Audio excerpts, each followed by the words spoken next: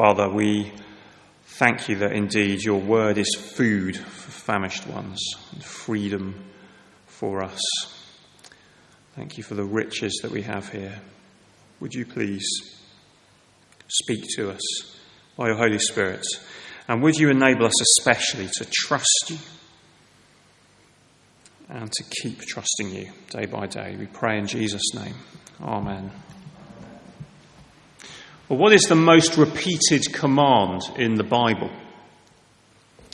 Many people are surprised to discover that it's not love your neighbour as yourself or something like that, but it is in fact, do not be afraid. It pops up all over the place in different ways. Do not fear, do not be afraid.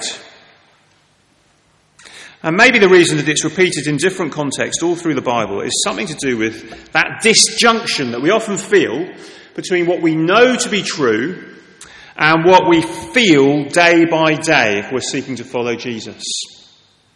So why is it that we can find ourselves standing in church, singing our hearts out on Sundays? You know, things like, I will trust in him alone. You are my rock in times of trouble. We trust in him, our shield and our defender.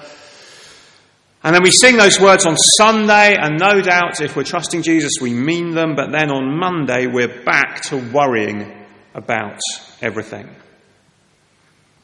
Maybe about things like Brexit and what's going on in the wider world. Maybe closer to home about our relationships. Can I trust this person? Our money, how will I cope? Our health, what will the results say? Our families, are the children going to work out all right?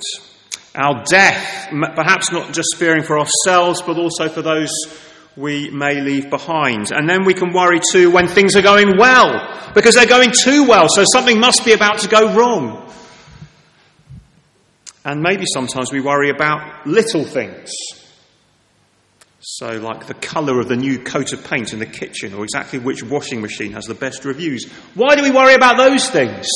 Because perhaps there are so many things over which we know we have absolutely no control, that when we find something we can vaguely control, we obsess about that instead.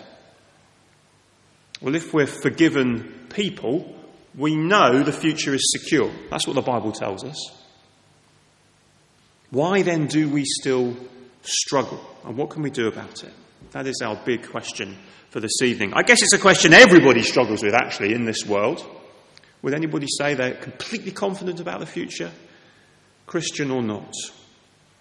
And if perhaps you're not yet a Christian here this evening, I wonder what possible answer you can give to this question, or if it's a question you have pondered for yourself. But what we want to see this evening is that Christians want to be able to say that we trust God. We believe that that is true. We believe there is a God who is in charge, who's sovereign over the whole universe and even over the details of our lives. But tonight we're looking at why that can be challenging. And also at why that's the best possible thing that we can do, whatever the circumstances are that we face. Now we're going to look at this account of the Israelites struggling and learning to trust God in the book of Exodus. Remember, the Old Testament points forward to Christ, and it does that in many different ways, but one of the ways it does that is by giving us pictures of the gospel, of the Christian life, that are then later fulfilled in Christ. And one of those pictures is of God's people being saved out of Egypt and taken to the promised land. And maybe you know the story. They're rescued from the angel of death by the blood of the Lamb, which is painted on their doorposts, and then they're taken through the Red Sea. But then what happens?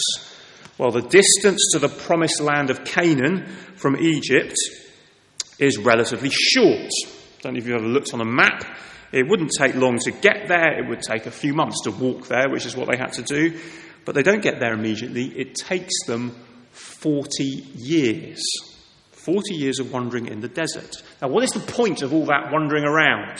Why doesn't God just take them straight there? And it's the same kind of question we have maybe about our lives today. Well, we've been saved by the blood of Jesus. Why aren't we just made perfect right now? Why isn't heaven here on earth straight away? Why do we still have to wait for what God promises? Well, the answer for them then and for us now is that God had a whole bunch of things that they needed to learn in the desert. And that's what we're going to see in this chapter. 3 lessons for people who worry. And so here's the first thing, the desert. You can see on the back of the notice sheet, the desert. So verse 1, have a look at that. The whole Israelite community set out from Elim and came to the desert of Sin, which is actually just the name of the desert. It's not a description of what goes on there, although it's a pretty apt name for it. And it's between Elim and Sinai. It says on the 15th day of the second month after they come out of Egypt, in the desert, the whole community grumbled against Moses and Aaron. The Israelites said to them, "If only we had died by the Lord's hand in Egypt. There we sat round pots of meat and ate all the food we wanted, but you have brought us out into the desert to starve this entire assembly to death." And the Lord said to Moses, "I will rain down bread from heaven for you. The people are to go out each day and gather enough for that day. In this way I will test them. See whether they will follow my instructions. On the 6th day they are to prepare what they bring in, and that is to be twice as much as they gather on the other days." So, they're there in the desert. The desert, it turns out, is a fantastic picture of the Christian life. Without it, we wouldn't understand what is going on as we go through life. In fact, even with it, we can still fail to understand. So what is the desert? What is the idea of being in the desert meant to tell God's people? Well, it's meant to tell us that we're not yet in Canaan. We're not yet in the promised land. We're not yet at our destination, the new heavens and the new earth. What we're in now is the desert. But the problem is that Hampstead or North London or wherever it is that we happen to live doesn't really look very much like a desert. Not just sort of geographically in terms of the scenery, but actually in our everyday lives and in the lives that we manage to sort of make for ourselves in this society we live in the West, in the 21st century. We often live as if heaven is meant to be right here, right now. And in fact, I think that would be very much the kind of assumption of most people living in the world. The idea is we want to make life as good as it possibly can be, and that's the point. And so even for Christians, there can be this assumption that things ought to go right, and when they don't, there's a real sense of outrage. It's not fair. And we might even find ourselves sounding a little bit like the Israelites in verse 3. Well, what's the point then of being a Christian if you still get ill, or you lose your job, or you watch your loved ones suffer, or whatever it might be? A few years ago, our summer holiday was basically ruined by one of the children getting chickenpox in Spain. And you can't fly with chickenpox. So basically we arrived day one, chickenpox erupted, and we kind of knew it was coming, but there was nothing we could do. We just had to get there. And then that meant we spent all the time that we were there in Spain trying to convince the Spanish doctors to give us a certificate that would allow us to get on the plane to go home again. And it very quickly took us down that road of thinking, well, what is the point of this? You know, we're Christian workers. We need a holiday. This is costing lots of money. And we're going to need another holiday to recover from this one. And so on. Now, I'm sure everybody's had experiences like that. But you know the kind of thing. I thought God was meant to be on our side. But God says to us very patiently, don't get confused. You're not there yet. You've been rescued from sin and death, just like the Israelites, through Jesus' death and resurrection, but you haven't arrived at your destination yet. Life in the here and now isn't just some kind of first-class departure lounge. Now, I went and sat in one at the airport one time when I was there. I didn't realise I wasn't supposed to be in there, obviously. But, I went in, I found myself in this place, and it was quiet and it's peaceful, and you can charge your phone, and there are oranges on the table, and fridges full of drinks, and you can just sort of go over and help yourself whenever you feel like it, and put your feet up in comfort, and tap your fingers reading the paper, and wait for the main event. And we so easily think that life really ought to be like that. If we're waiting for heaven, it still ought to be a really nice experience. Because that's kind of what I deserve, we think. But God says, no, actually, you're in the desert. And the purpose of the desert is completely different from that. It's not a waiting room, it's a training ground. It's a place of testing. It's a place of preparation for what is to come. So look, verse 4, what's the point? I will test them and see whether they will follow my instructions. See, my number one priority, generally, all other things being equal, my number one priority is my own personal comfort. Don't know about you. And because I'm a bit like this, I tend to think that what I think about the circumstances I'm in is correct. So if I think my personal comfort comes first, then, well, obviously the God of the universe would think the same as me, wouldn't he? But surprise, surprise, he is God and I'm not. And neither are you. And that's a good thing, because God has got something in mind which is way more important than my personal comfort.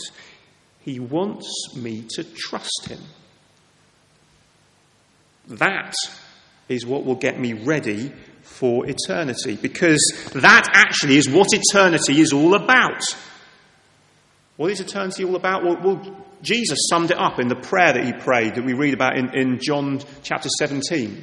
Just before he died, he's praying this extraordinary prayer that we get to kind of listen in on. And he says, eternity is knowing God. Forget all the details of what it will be like and how we will live and where, exactly the details of things. No, what you need to know is that in eternity you will know God face to face.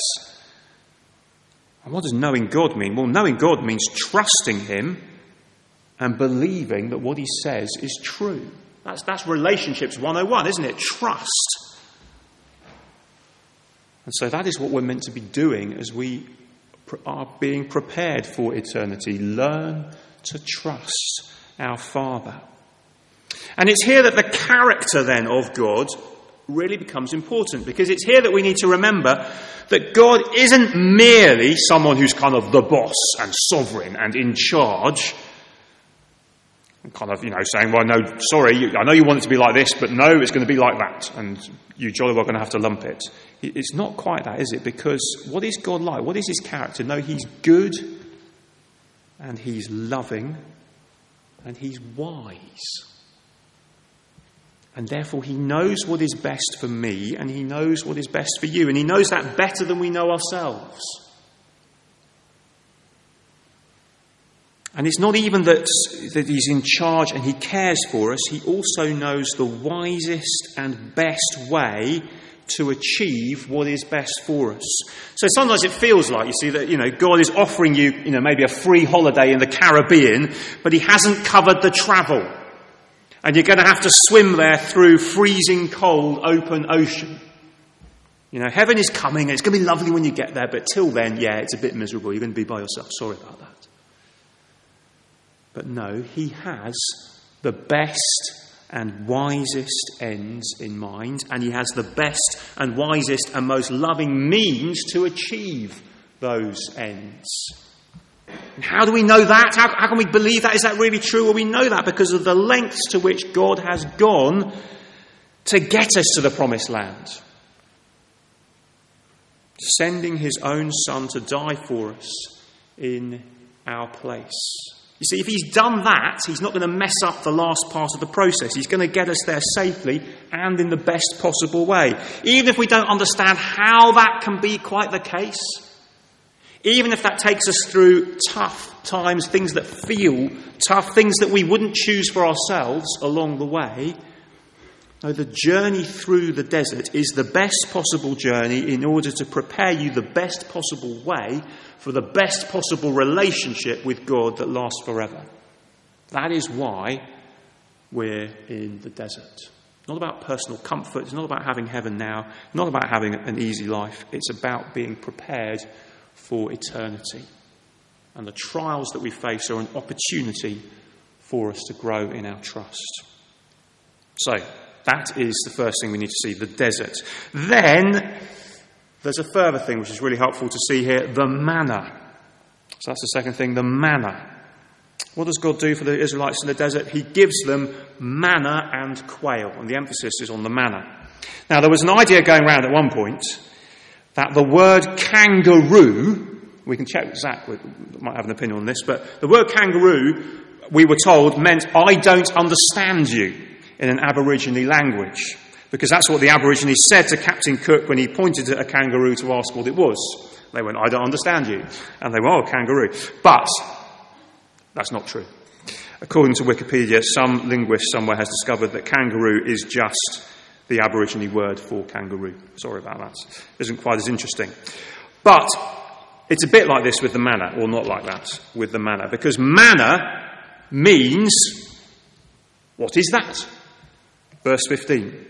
They said to each other, what is it? And that literally is the word manna. Manna, what is it? What is this stuff that's come out of the sky? Because here is God's miraculous provision for the moaning Israelites. They pick up and think, what is this stuff? We've never seen this before. What is it? Manna. It's so obviously out of place in the desert that there is no way that it could have come through natural means. Here is God demonstrating to the Israelites beyond all doubt that their bread comes from him and him alone. That is the point of this manna lying there on the ground. So can you see, he's doing more than just feeding them. He's doing more than satisfying their hunger. He is teaching them about trusting him. That is his big concern. Not so much that they don't go hungry, but that they should trust him to provide for their hunger and everything else. And so he shows them that by providing something that is obviously miraculous.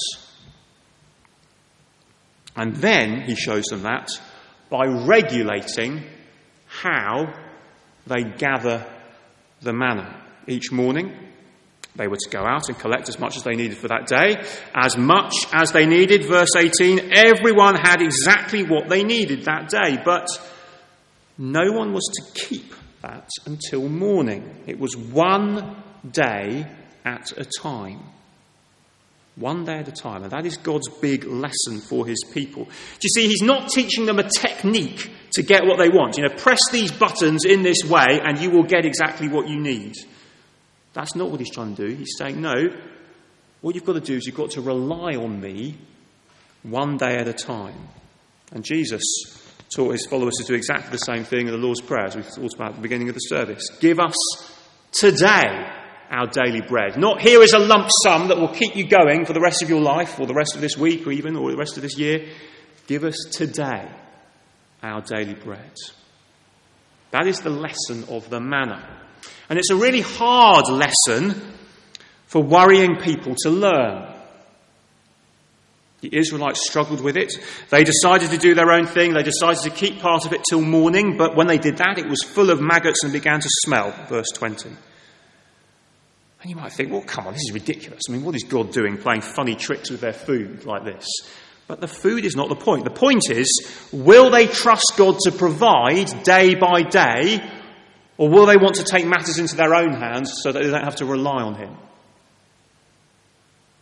And when we take this together with Jesus' words about tomorrow, we can apply this to much more than food and clothing. We can apply it to everything. A particular time in my life when I faced uncertainty was when I was diagnosed with Crohn's disease, around the time that Zachary was born. And I was facing a major operation, and they couldn't tell us exactly how things would turn out and the timescale of things. And, you know, things were crazy at home, as it is when you have a new baby. And I was desperate for a roadmap for the future. You know, you can have the best medical care and you can have everything spelt out. You can have all the balance of probabilities kind of in your favour. But you'll still be asking, what if? What if such and such happens? What if the news is bad? What if they've somehow made a mistake on all the scans that they've done? What will I do? How will I cope with it? How will my family cope with it? And God doesn't tell us the answer to those questions on the whole. He is much more interested in something bigger than that. He wants us to trust him today. That's the point of the manna. Do you see? He says he will give us enough grace for today, and he promises then that he will be with us tomorrow, and he will do the same again. That's what the Israelites had. As each day went by, no one went hungry. There was always enough. But as they looked to the days to come, they didn't have manna in their barns, as it were. So it's all right, guys, we've got that stock, that's going to keep us going for a few weeks. No, they had to say, no, tomorrow we're going to have to trust God again. And we're going to have to believe his promise again, wherever that takes us. And that is what God gives us. This is the testimony of countless Christians who've gone through suffering. There was a missionary called Helen Rosevear, who died a few years ago as an old lady, but she'd been a missionary in Africa, and she twice faced firing squad in her life and survived both times. And do you know what she said? It took her months to get over not dying on both occasions. Do you think when she was growing up and thinking of serving God abroad that she looked forward to the idea of standing in front of a firing squad? Do you think she knew what she would do in that situation, how she would respond? No, we kind of think, well, what would I do if someone pointed a gun at my head and said, do you believe in Jesus? I don't know. I pray I know what the right answer would be, but what we can know and what she found was that God gave her the grace to trust him in that situation. That is the manna. He did it for her, and he has done it for countless other Christians, and he will do it for us too in those times. That is the manna. No roadmap, just a promise to be there. And then thirdly, he teaches us about the Sabbath. The Sabbath. Just as they think that they're getting the hang of this manna thing, God introduces one further thing to keep them trusting, to keep them on their toes. When it comes to the Sabbath, everything changes. Now you must keep some till morning, because tomorrow there won't be any. Tomorrow is a day of rest. And what is God doing? Well, once again, he's using every means possible to teach his people that what really matters is whether they trust him, because life in the land is ultimately all about relationship. That's what he's preparing them for. So why the Sabbath? Well, what do you think would happen if every day without fail the Israelites went out and found manna? What would happen is they would start to forget where the manna came from. They would start to think they had a right to the manna, rather than it being a gracious gift. They would take it for granted. And with that, they would take the giver for granted, and they would stop trusting God. You know, it's a bit like children at Christmas. After you've seen the 8th set of relatives, or whatever it is, it's turned from kind of utter surprise at being given presents to people, you know, they're marching into the house and saying, where are the presents? Because this is what always happens now. We go to people's houses and they give us presents, so we expect that to keep happening. Do you see? So the Sabbath is one more way that God uses to say, this is about trusting and relying on me. And whether Sunday is a Sabbath for Christians isn't really the point here. The principle of Sabbath is absolutely vital for us to grasp. And actually, this might be a really practical step we can take in the face of worries, whatever they are. We can force ourselves to put them down regularly. Of course, you're going to have to come back to them. They'll still be there on Monday morning or whatever it is. But by putting them down, we say to ourselves and others and God, it doesn't all depend on me. You know, it said if you work 7 days a week without a break, you work 1 day without God's approval. God is in charge. I need to leave this with him. So if you're planning for some big event coming up, big change in your life, big thing that's kind of consuming all your energy and your thoughts, well, you know, a big exam or a piece of coursework or whatever, well, don't make it a 24/7 thing. Put it down on Sundays, perhaps. You know, if we have children facing exams, help them to take a break. It doesn't all depend on us. Maybe health or money is keeping us up at night. Well, have a day where you don't Google anything about the problem. Do you see? It's with God. I can trust him. Of course I'm going to have to do things. Of course I can't just close my eyes and pretend the problem isn't there. But there's enough days in the week and there's enough time, and I will take the time to put it down and trust him with the details. We're in the desert. We've been saved, but we're not there yet. And we're here in the desert, in the particular circumstances we find ourselves in right here, right now. We're here for a reason. When we mess up, when we struggle, when we refuse to trust God as we know we should, we go back to the cross. We remember the one who struggled for us. We receive God's forgiveness afresh. When we have failed to trust God, we have a Saviour who did trust God perfectly at every point, in every way. He was the perfect Israel in the desert. He literally went into the desert for 40 days. And where Adam messed up in the garden, where Israel messed up in the desert, Jesus obeyed perfectly. And he did that for us. So we can go to him when we mess up and know that we have forgiveness and a fresh start. And another day in the desert to learn how to trust our Father. That's what we're here for. He is good, he's loving, he's kind, he's powerful, and the greatest lesson we can learn in our lives is simply to trust him. So let's pray now.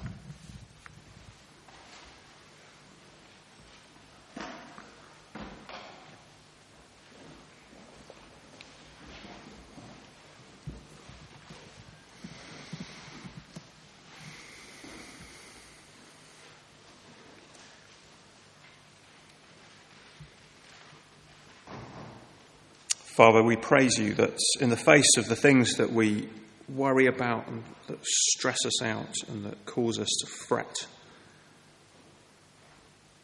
we praise you that you haven't just sort of given us a roadmap, a set of answers, but more than that, you've given us a guide, you've given us a person, you've given us Jesus to walk with us every step of the way.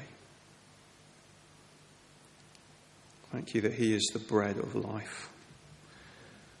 And we pray that day by day, as we find ourselves in the desert, that we would be trusting you, that we will be content to learn to trust you more and more, that we would recognise where we're grumbling, and like the Israelites did, that we'd come back to the cross to see Jesus who died for us, who lived the perfect life and died the perfect death. And then that filled with your Holy Spirit and trusting in your Son, we would live day by day trusting you to give us the bread that we need, one day at a time. So we pray in Jesus' name. Amen.